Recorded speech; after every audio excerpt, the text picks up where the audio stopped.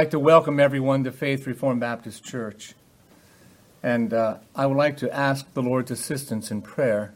And as I pray, I want you to please engage your heart in prayer. These sermons are very difficult to preach. They're complex, and sometimes I'm unsure of some of the things I say. Not because I have doubt in them, it's because they're hard to understand. The ammunition is very powerful, but sometimes you put in a gun that's old and rickety, and sometimes you get a misfire. So, just have mercy upon me, and so if you would, join with me in praying to the Lord. Father, we ask now that your Spirit be with your people. As you have shown us in your word that you walk among your churches, and you love them and you protect us. And we have your seal upon us, those who have loved Christ and received him, rest upon his atoning work. We pray, Lord, that the gospel be preached with power, and those that need it might have that great power rest upon them. The power to change the heart, the power to release them from the power of sin, the love of sin, the addiction to sin. We ask, Lord, that your people be released from them, translated into the domain of your own Son, the kingdom of light, the kingdom of God. So, Father, may these words ring true to your people and to the sinners who have come to hear, that those who do not believe now might become as we are, servants of the Most High God. So, Father, please bless the attempts to preach, and please open the ears of those who need to hear. We pray this in our Lord's name. Amen. Amen. Now, we left off in chapter 9. We looked at the first half of this chapter. And we wanted to establish the doctrine that's being taught here. And the doctrine that we taught in the first half of this chapter is very similar to the second half. And so I would like to repeat that so that you'll know what you want to take home. This is what I want you to learn. Satan is at work in this world. He wants to lead astray as many people as he's able to lead astray. He wants to lead as many souls as he possibly can to ultimate destruction, to their eternal doom. That's his goal. That's what he wants to do. He will do all that he's able to do. But what I want you to understand now, that once he does what he's able to do, he is only going to do what God permits him to do. And we must see those boundaries. We must see those areas in which we say, God has chained the devil. God has put restrictions upon him. And Luther said, the devil is God's devil. And Beale said, he, the devil, is a slave to providence. The work that God has toward us is good. So, in a brief review of what we've done so far, we're going to briefly look at the two other visions we've looked at. We saw Christ walk among his church. The first vision had to do with the church on earth. He walks among us here. He's given us the directions of how he wants us to endure unto the end, giving us promises. The second vision was in God's throne, where the seven seals were opened by Christ. And so we have a setting. The first one, the setting is in the church. The second vision, the setting is before the throne of God. Now the third vision, which is what we're looking at now, the trumpets, the seven trumpets that come out of the seven seals opened by Christ in the second vision. In this vision, the setting is this: those who dwell on the earth. And you may say, well, that's all of us, is it not? No, we want to distinguish between those who dwell on the earth and those who dwell here as sojourners. We are not citizens of this earth. We are citizens of heaven. And then there are those who dwell upon the earth. And this is the setting of this particular vision. The world of unbelievers will endure the seven trumpets. The truth is now going to be revealed to them. It'll be proclaimed to them by the trumpet of the gospel, by the trumpet of God, by his angels, by those who are his servants. But those who dwell upon the earth will endure and hear, but they will reject and unbelieve. So that's an awful message, is it not? Well, let's proclaim the gospel and see who hears. Amen. God has his way, and he cannot be thwarted nor defeated. Now, we've already seen the 4 first trumpets. In very similar fashion to the first 4 seals, they were grouped together. The first 4 seals, remember, were the 4 horsemen of the apocalypse. Now, the first 4 trumpets likewise it told us how wars would come. The last 3 seals were dealt with individually, just like the last 3 trumpets. They will be given in form of a woe. And so the 5th trumpet is the first woe. The 6th trumpet is the second woe. And then the 7th trumpet is the third woe. And so we are dealing with the 6th trumpet this morning, the second woe. I would like to also remind you how that the Apostle Paul addresses this type of topic in Ephesians, where we're going to look at the demonic influence in this world, but how God is still in control. We can read in Ephesians chapter 5, "We wrestle not against flesh and blood, but against principalities, against powers, against the rulers of darkness in this world, against spiritual wickedness in high places." This is what we're dealing with. Now, we cannot see them with our eyes, but we can understand them with our hearts and our minds, and we can believe what God has told us about them. So with that, let's begin our new material. Go to chapter 9, and we'll begin reading with verse number 12. Verse number 12. The first woe is past, and there are 2 woes still to come. Now, as I said, the first vision was Christ and his church. The second vision was Christ taking the seals from the throne, in the throne of God. And today we are still in the midst of the third vision. And when it comes to these woes, we must remember what happened last week, did we not? Last week, an angel was observed falling from heaven, and God gave a key to this fallen angel, and he was able to open a bottomless pit, and we said that this is the devil. And God saw Satan fall.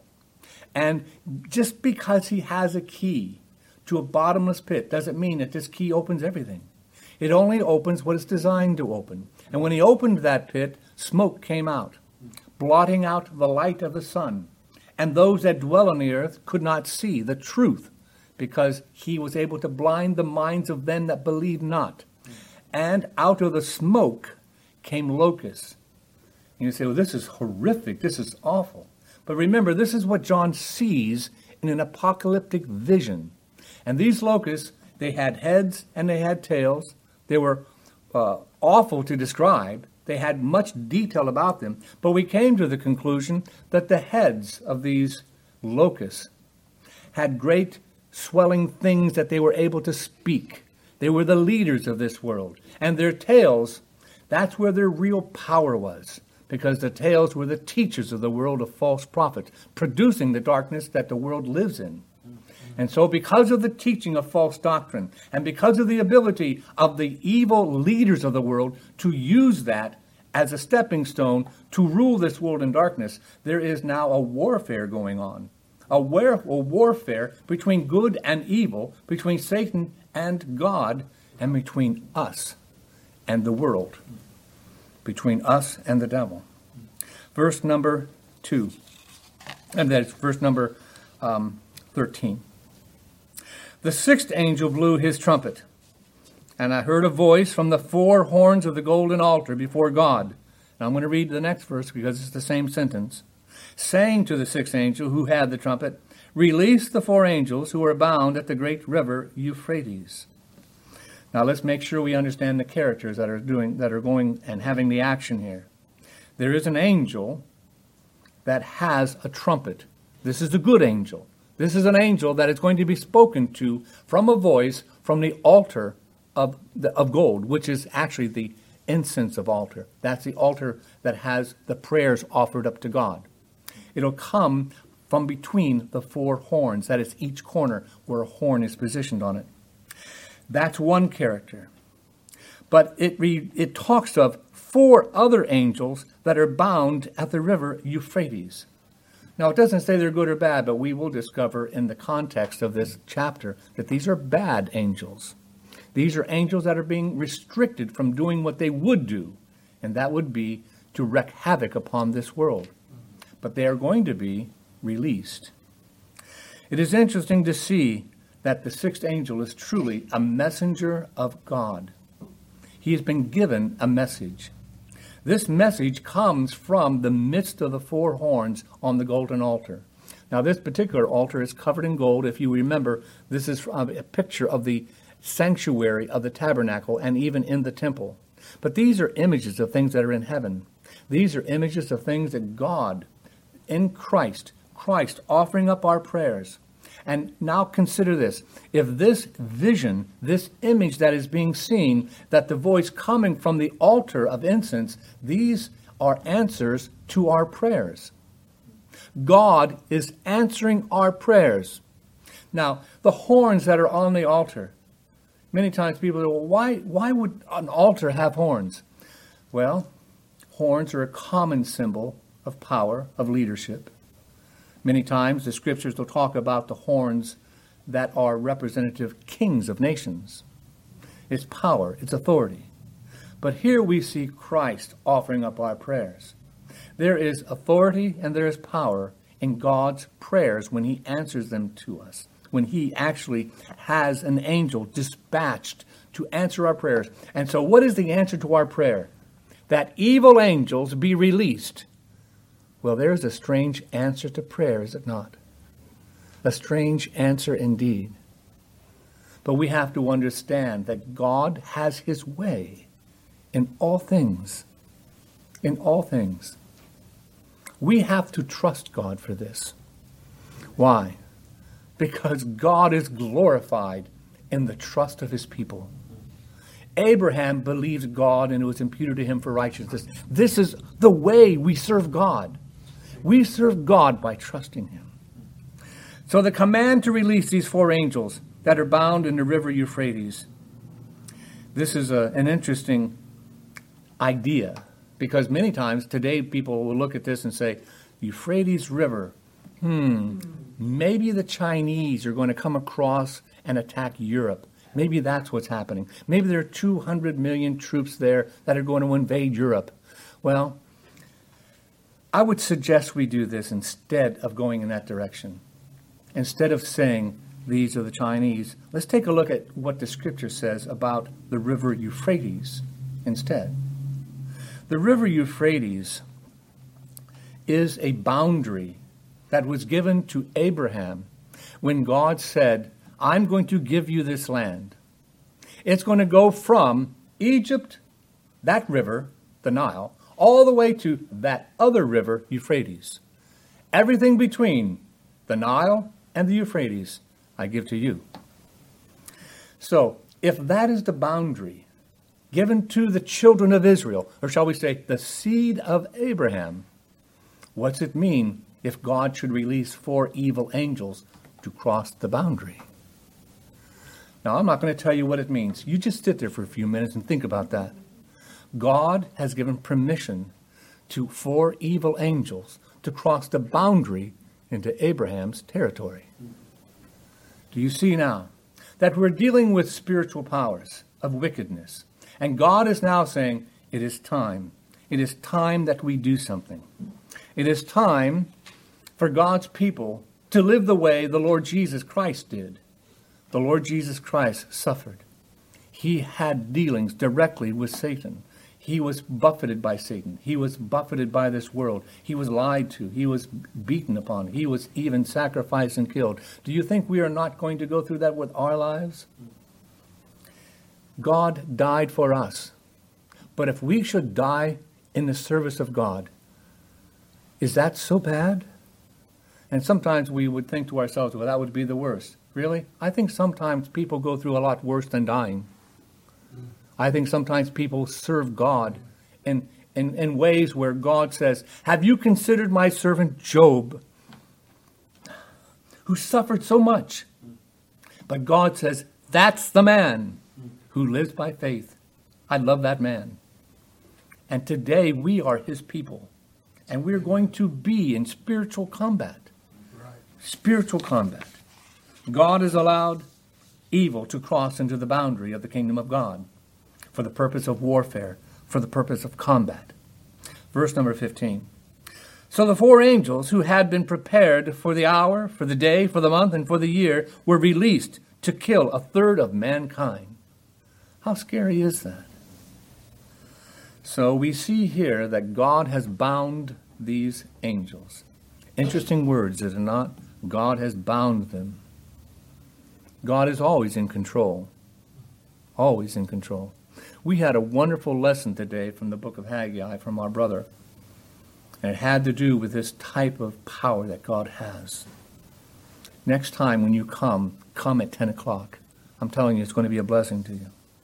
These angels were bound because they had been prepared by God for a reason.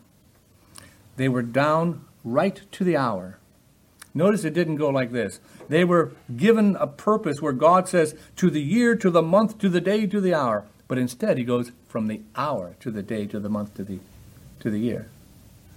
God has it down to the micro nanosecond. Trust me, even smaller than that. God controls all these things. But what he is emphasizing here is that there is a purpose and a reason, and God has it all down. All of it. He knows what he's doing. He has prepared these things, not only for the nations and not only for the governments, not only for families, but for the individual, for every single one of us. Our salvation has been tailor-made for every single one of us. God knows you. You're much more valuable than many, many sparrows. He not only knows the hairs of your head, he knows every single atom about you. God is prepared for all of us. Now these angels are there, bound, restricted, kept from doing what they want to do. No doubt they've been there chomping at the bit, ready to deal their evil and to do their things, to feed upon the great desires of the human race, to make them go away from God. Now we may say, well, why does God allow that? Because God, in his power, and I'm going to do this, I'm going to explain this more in my application later on, but God even uses sin to accomplish his purposes. And that may sound strange to many people, but he does. God has power. He has that. How are these angels bound there? Does anyone have any idea? Does God use ropes? Does he use chains? Does he use these type of restrictions? How does he do it? Does God give them, if he says release them, do they now have free reign to do anything? I can remember when I was a young boy, I saw this dog that was really fierce. And I have just vague memories of it, but I do remember this, that the dog was chained up, and I knew where the chain was. I knew how long that chain was. I didn't even have to see the chain. I knew how far the chain allowed the dog to go, because that dog had patted down every blade of grass from where that stake was put into the ground by that doghouse. I could look at the grass and say, that dog can't go beyond that line, because he'd beaten down every blade of grass. Now, what can these locusts do? What can these animals do? These spiritual demons do? What can they do? They are not permitted to eat the grass, but only those who do not have the seal of God. We can see them because we know what is going on in this world. All you have to do is see where the grass has been beaten down to nothing. And that is where Satan is loose to do what God allows him to do. God will allow his people to endure many things, but they will never lose their souls.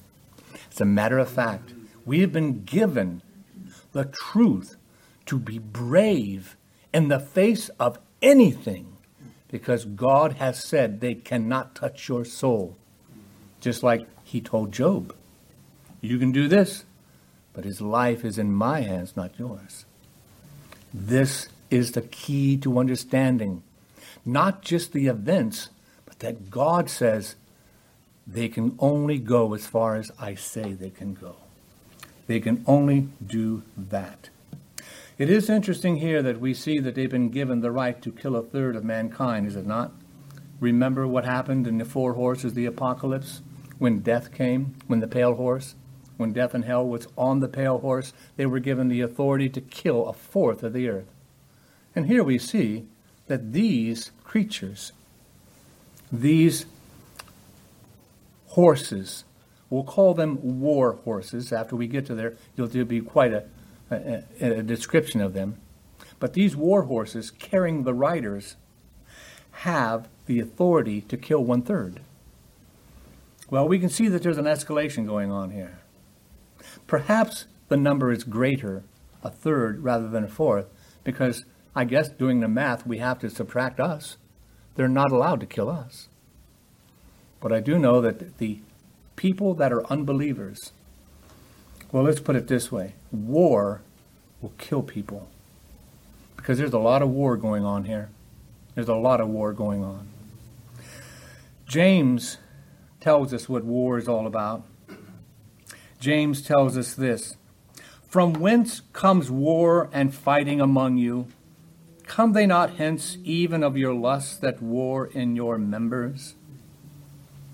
Now you may say, well, that sounds like people that are just squabbling in the church, people that have war with each other. No, that's true.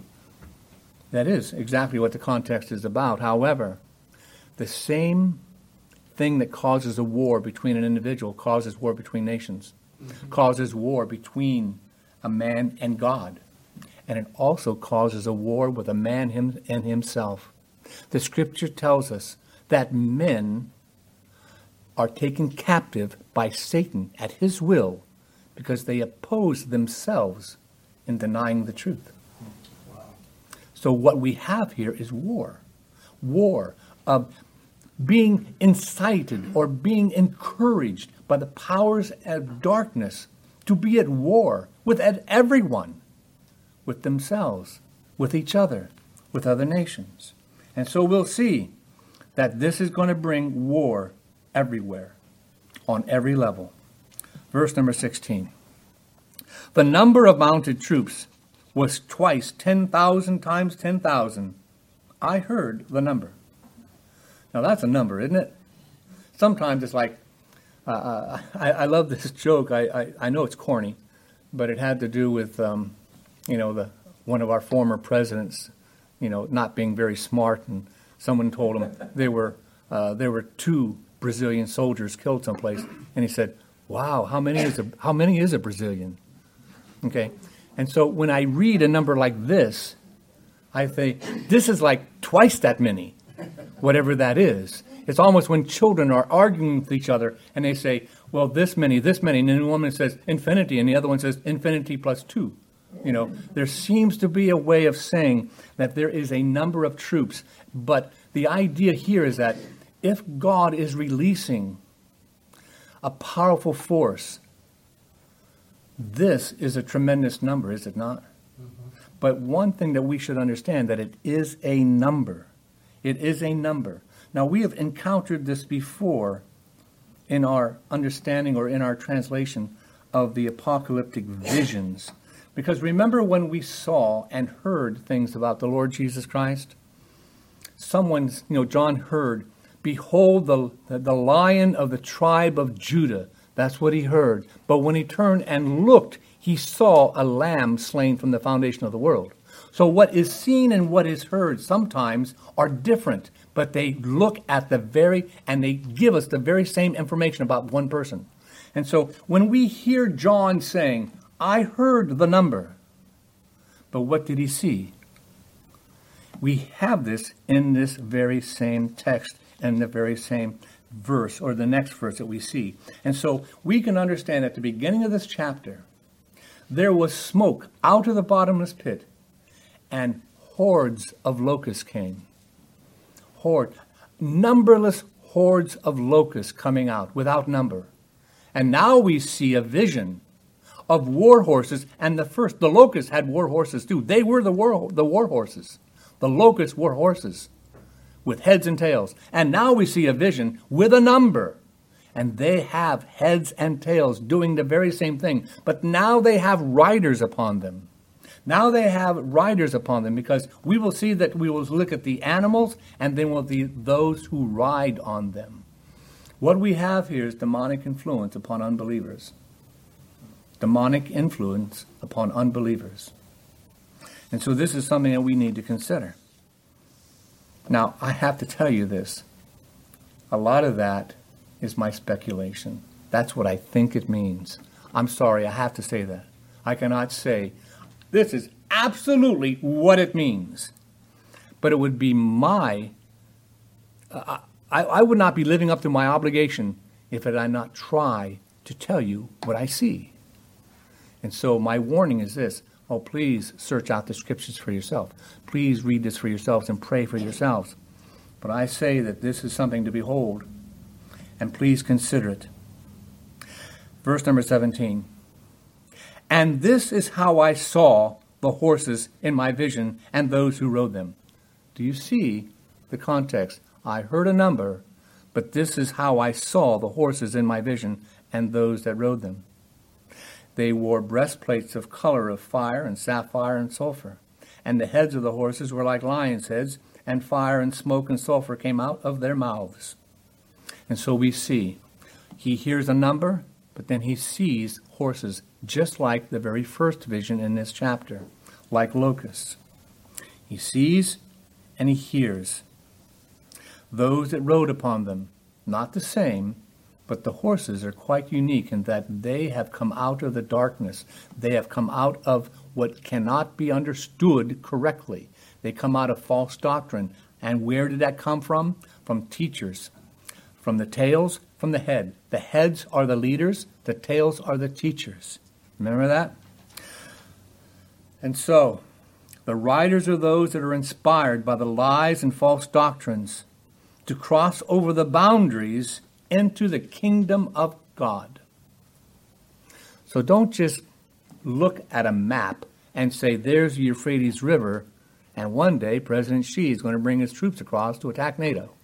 Please, you may want to not consider that for a while.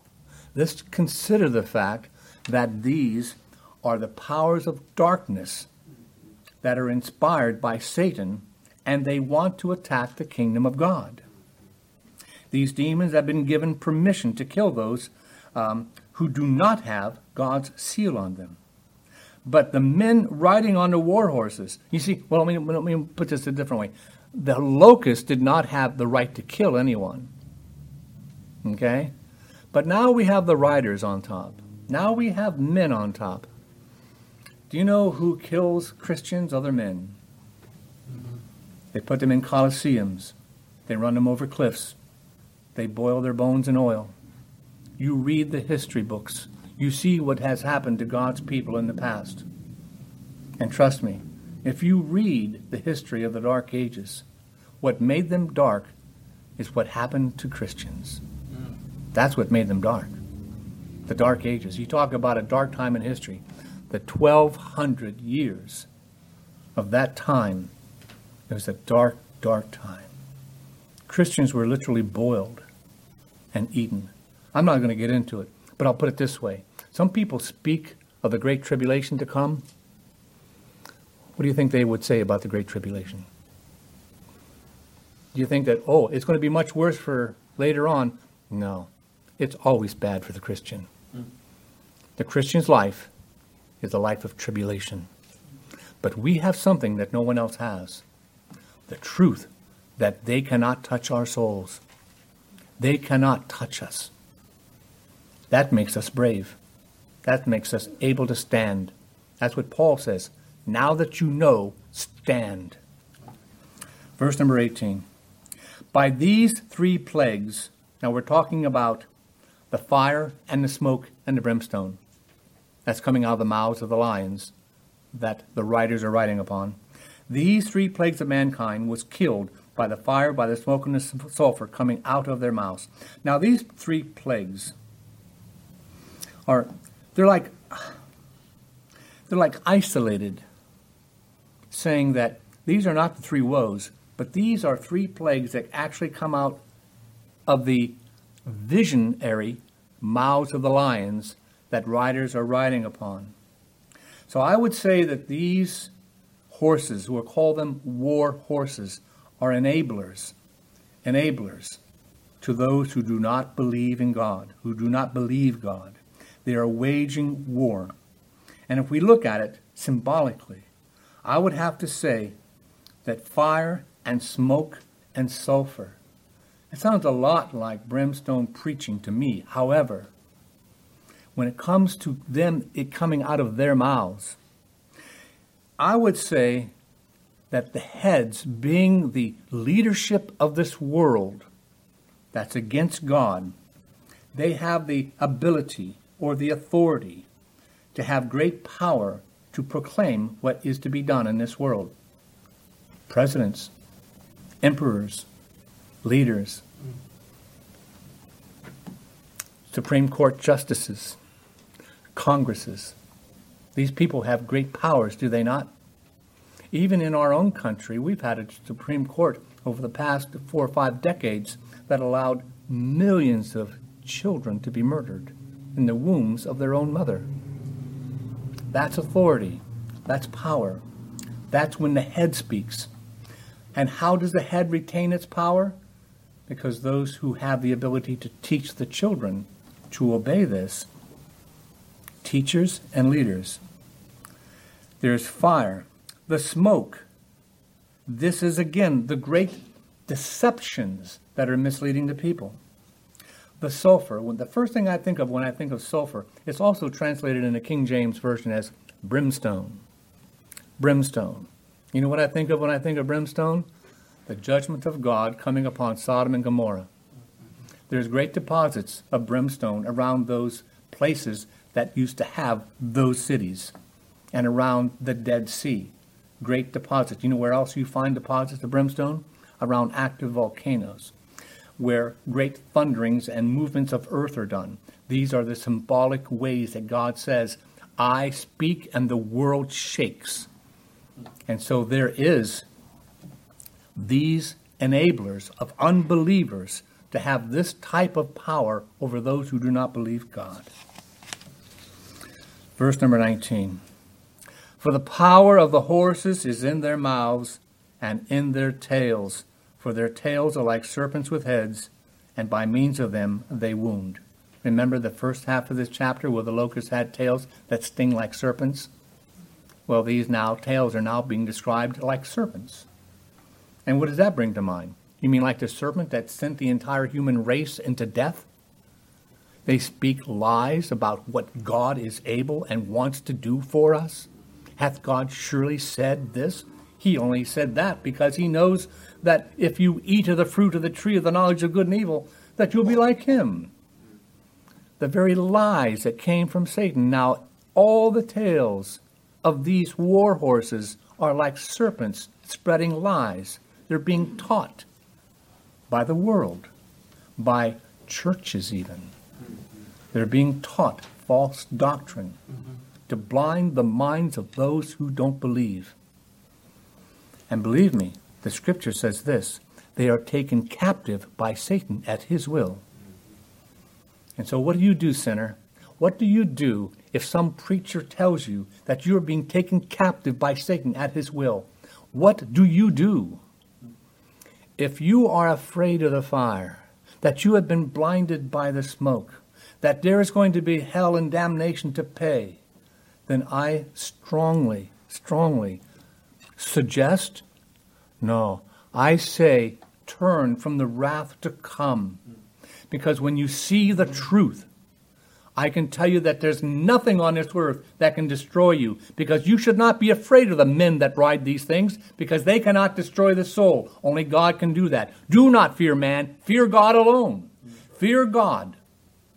This is the message that we read in the book of the Revelation of Jesus Christ, that even though all heaven and hell, if everything from hell comes out against a Christian, they cannot harm us in the eventual, ultimate way. All the things that they can do to us only improve us. It only increases our faith. It only pleases our Master more. It only enables us to walk by faith better. It is the crucible in which God puts us to refine our faith. All the evil that's brought against the people of God is designed for our good. For all things work together for the good of those who love God, even though it will crush you And Satan attempts to sift you like wheat, but our Christ has prayed for us. Amen. He has us in his hand. The world is led by demonic influence, and there are bad leaders and there are bad teachers. There are heads that spew out the fire. There are tails that teach to follow that head. We have bad leaders and we have bad teachers these days. There's a lot of them. There's a lot of them. Verse number 20. The rest of mankind who were not killed by these plagues did not repent of the works of their hands, nor give up the worshipping of demons and idols of gold and silver and bronze and stone and wood, which cannot see or hear or walk. Nor did they repent of their murders or their sorceries or their sexual immoralities or their thefts. Now, this is actually the zenith and the high point of this particular vision. Why do I say that? Because, there's going to be a couple chapters more that are included in this particular vision. But what this is saying is that out of all of this, these men did not come to the realization that God is having mercy upon the world in the gospel. And they refused to believe. I've told you this before, but I can remember when I was a very young boy going to a church. A neighbor took me to church, and I went to Sunday school, and I listened and learned about the plagues of Egypt and how the people of Israel refused to believe God in the wilderness. And I can remember the words in my head. How stupid can you be not to believe God after all that? And yet every single human being that draws breath today do not believe in all the things that God has done. Right now, they have no eyes to see, no ears to hear. Their hearts are biased against him. And yet every single one of us has had the hand of God so clearly revealed to us by the big book and by the little book, by creation and by this Bible.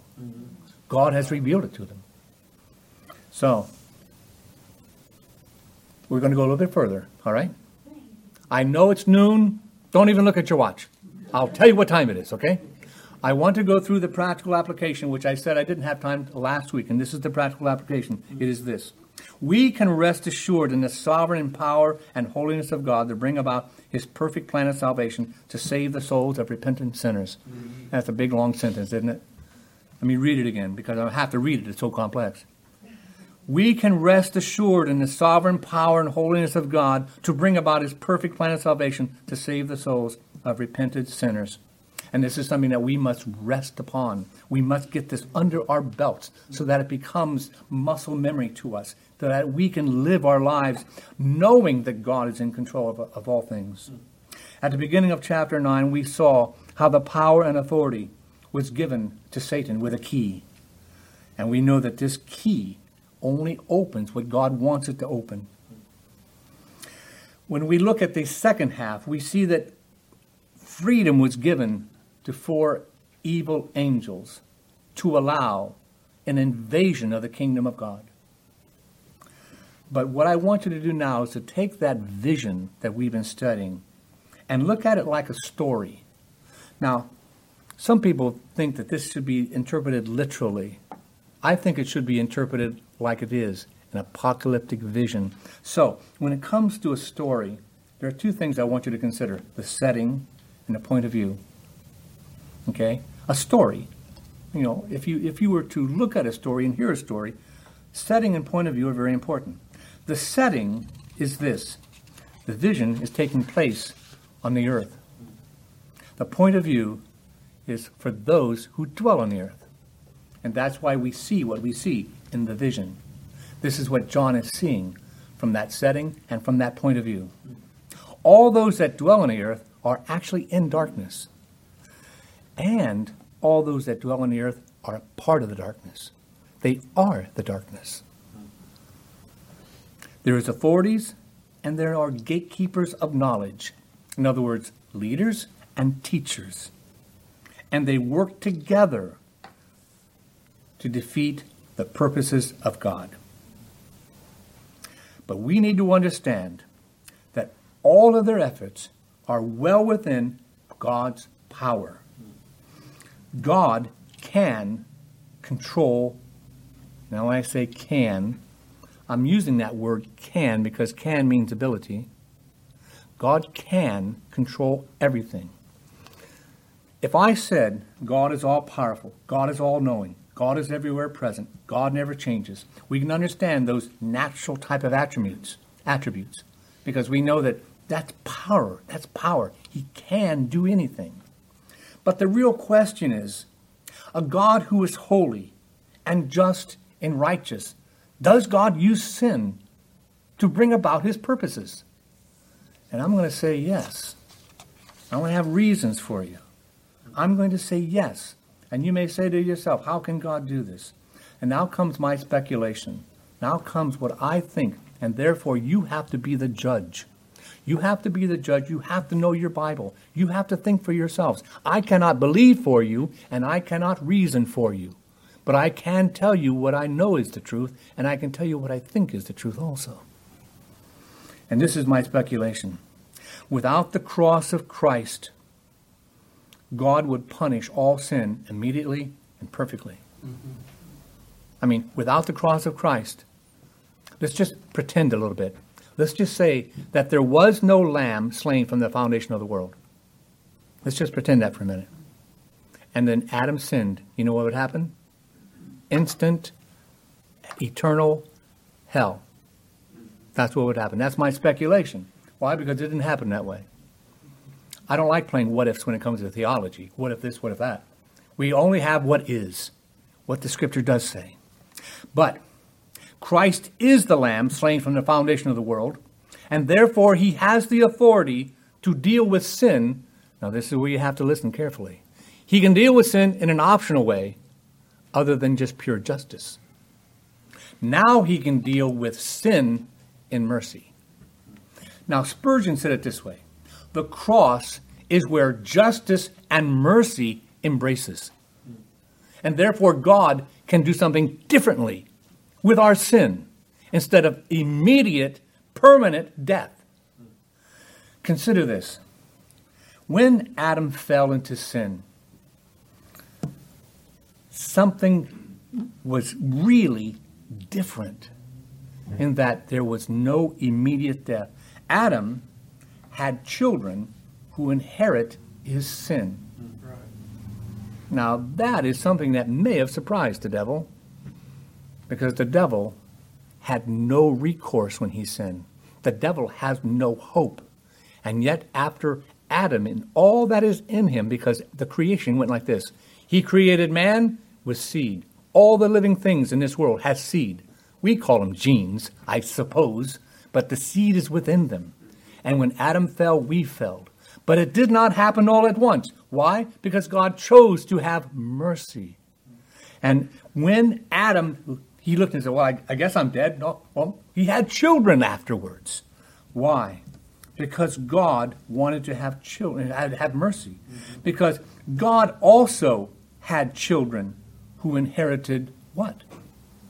Righteousness. Do you see the difference?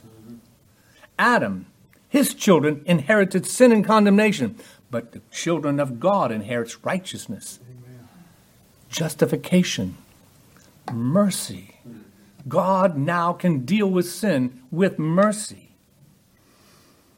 When God created all things from the very beginning,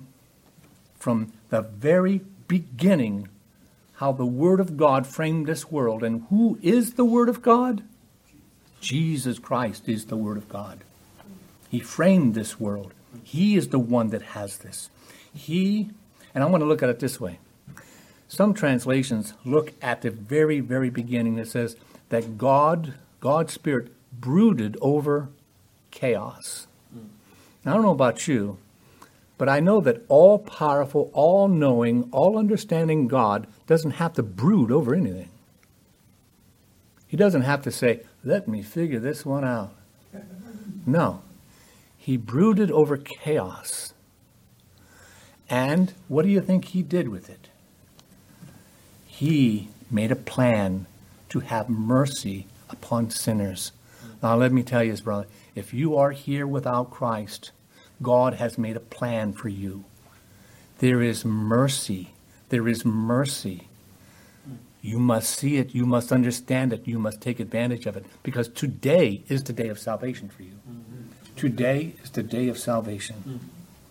When God brooded over that, and he made his plans, and he made all things, he pronounced it good. Oh, behold, he pronounced it very good. Yes. He has all this so that you may rest in his almighty power. The work of the atoning work of Jesus Christ. Come unto me, all ye that labor and are heavy laden, and I will give you rest. Now, the call of the gospel is to you. If you are here in need of salvation, oh man, you need to turn to God. You need to turn to Christ. Because the powers of the devil are pitted against this world in every array. They are destroying the souls of men.